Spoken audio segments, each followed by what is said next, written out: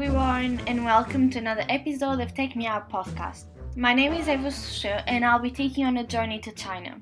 For today's episode, we are discussing the Chinese social credit system with Samantha Hoffmann.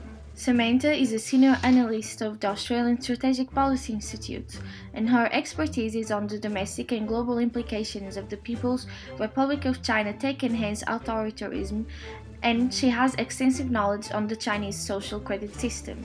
This might sound like another episode from the Black Mirror, but it certainly is a reality. In 2014, the Chinese Communist Party introduced a new system of mass surveillance that relies on big data to monitor citizens' behavior, and that is called the social credit system. So, Samantha, could you please tell us your views on this? Thank you. Sure. Well, thanks so much for having me. The social credit system, I think it's best to describe it first as a system that is linked to the party's objectives of shaping, managing, and controlling society and the party itself, actually. I think that oftentimes in the public conversation about social credit, early days, there was a focus on the idea of a social credit score where people, sort of similar to that Black Mirror episode where people rate each other on interactions. And it's, I think it's useful to refer to that for one reason. And that reason's that when you know that your behavior is judged or somehow your decision-making will be impacted by this system, you may change your behaviors as either a company, a corporate entity, or as an individual. But otherwise, that episode of Black Mirror isn't reality in terms of what China's social credit system is.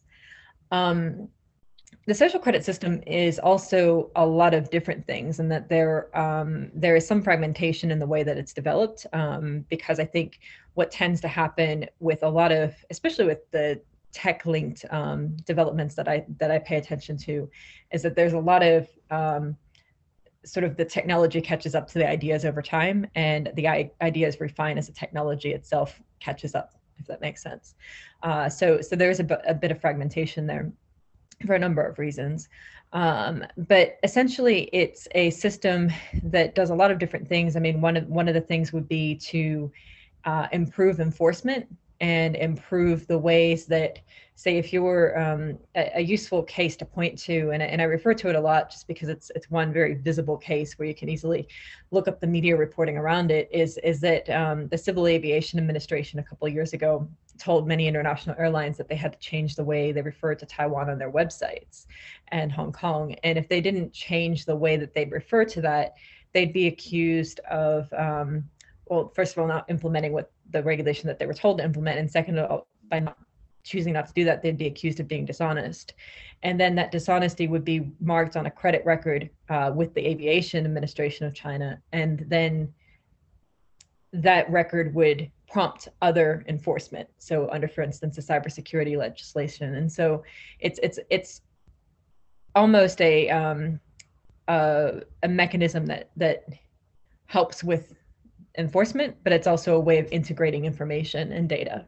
So they basically created a system for punishments and benefits. So if you do something wrong, you're punished, and if you do something right, you have benefits. So I know that everyone starts with a set number, and then those points, there are the points, and they're reduced points based on what they do socially. So I know that many people have had travel bans as well. So they cannot travel within the country and out of the country itself because of their social credit score. And I believe that's quite extreme. Yeah, so I mean, it's possible that that in some cases numbers might be attached to the credit system, but I think it's more important to kind of focus on things like blacklists or sometimes red lists.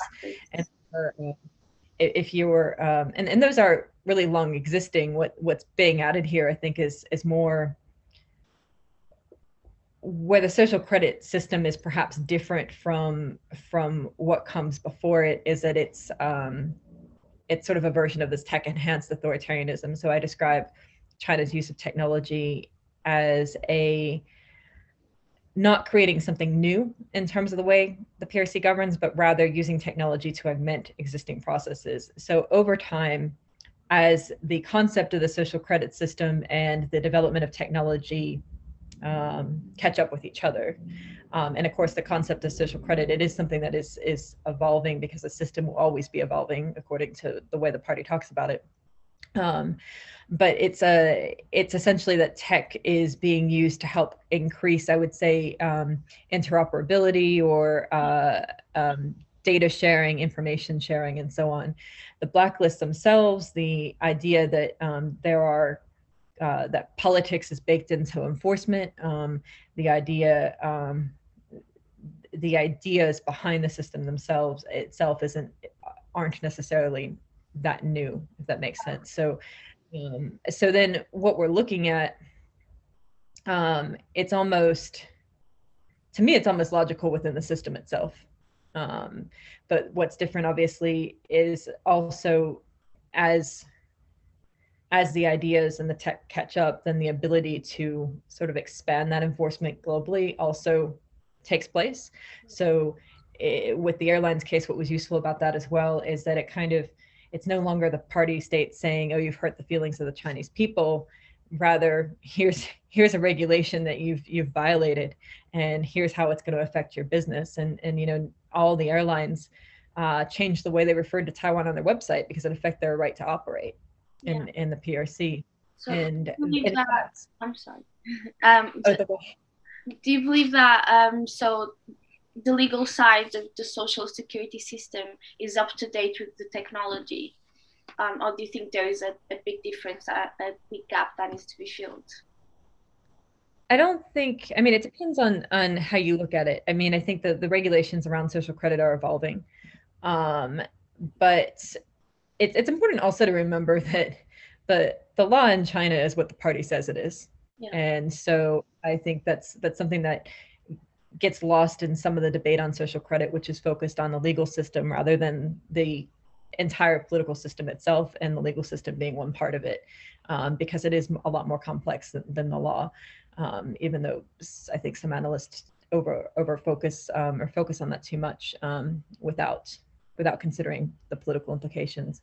But that being said, the technology, one thing that I've noticed and especially in recent debate, is there's a tendency to focus on the fragmentation of the system in terms of like the creation of data islands.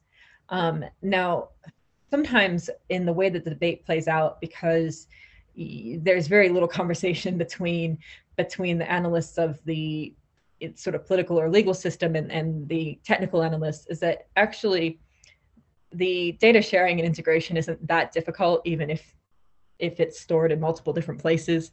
You need a standardization of the way that database schema looks, for instance. And so actually, I don't see that standing in the way too much, even if there are many companies, for instance, that are involved in the development of the technologies or the social credit systems across provinces or cities, for instance. So I think that it's not that far off from being a lot more effective. But of course, we have to remember that even incremental changes in the way that technology is effective is perhaps quite significant for the people or companies on the other side of it. Yeah. So what do you believe is the biggest challenge in the social security system? So the biggest challenges of the social credit system, I think, are actually politics. Go back to politics, and it's actually the party itself. If you look at anything related to the party's tech authoritarianism, the biggest thing standing in the way is that the party's fear is that maybe party members won't be loyal to the party. Any crisis, for instance, any major crisis in the PRC, oftentimes there's an internal political component within the party. And so that hinders the kinds of things that need to take place for social credit to be nationally effective, for the kinds of data sharing to take place. It's not actually the technical difficulty, it's more of a political one, if that makes sense. So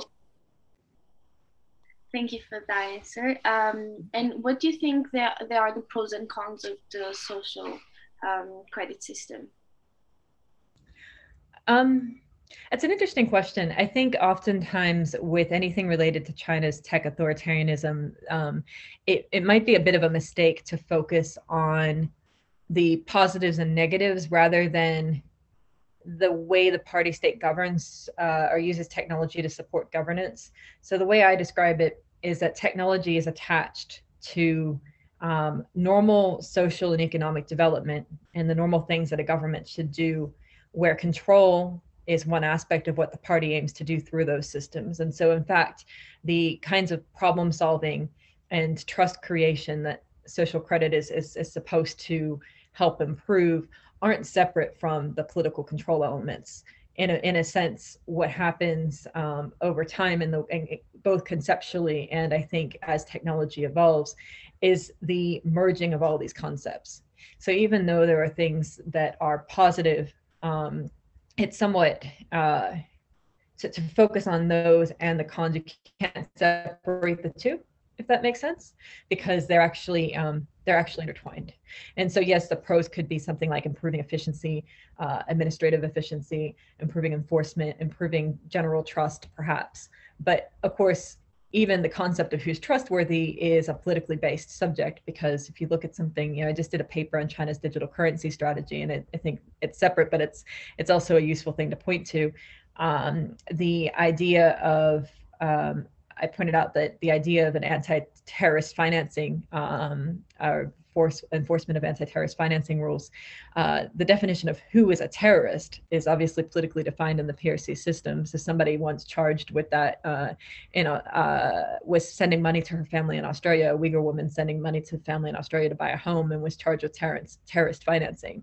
And so what the problem is really that baked into that idea of trust is the politics, just like it's baked into so many definitions of what the CCP defines as otherwise normal laws or regulations, for instance. But don't those regulation and laws differ from region to region?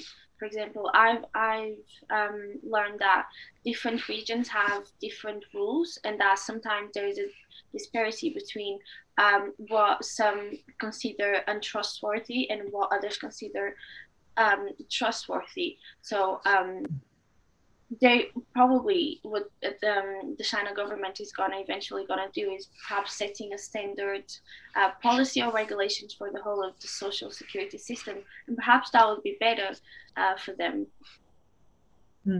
I think so you're right in that there are different regulations across a PRC and different definitions of what that system looks like across different regions. And I think that there will be a more national level law at one point. But the point that I'm making about the politics being baked in is actually a more general point about the system itself.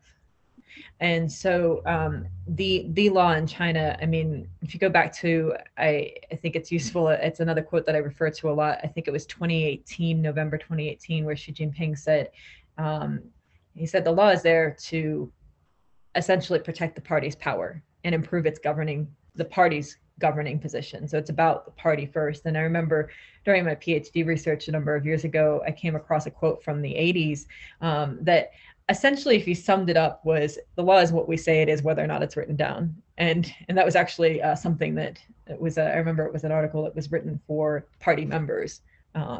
So it's the point is that even if there are differences in what's defined as maybe trust or untrustworthy, the politicization of those concepts isn't going to go away under the current governing system.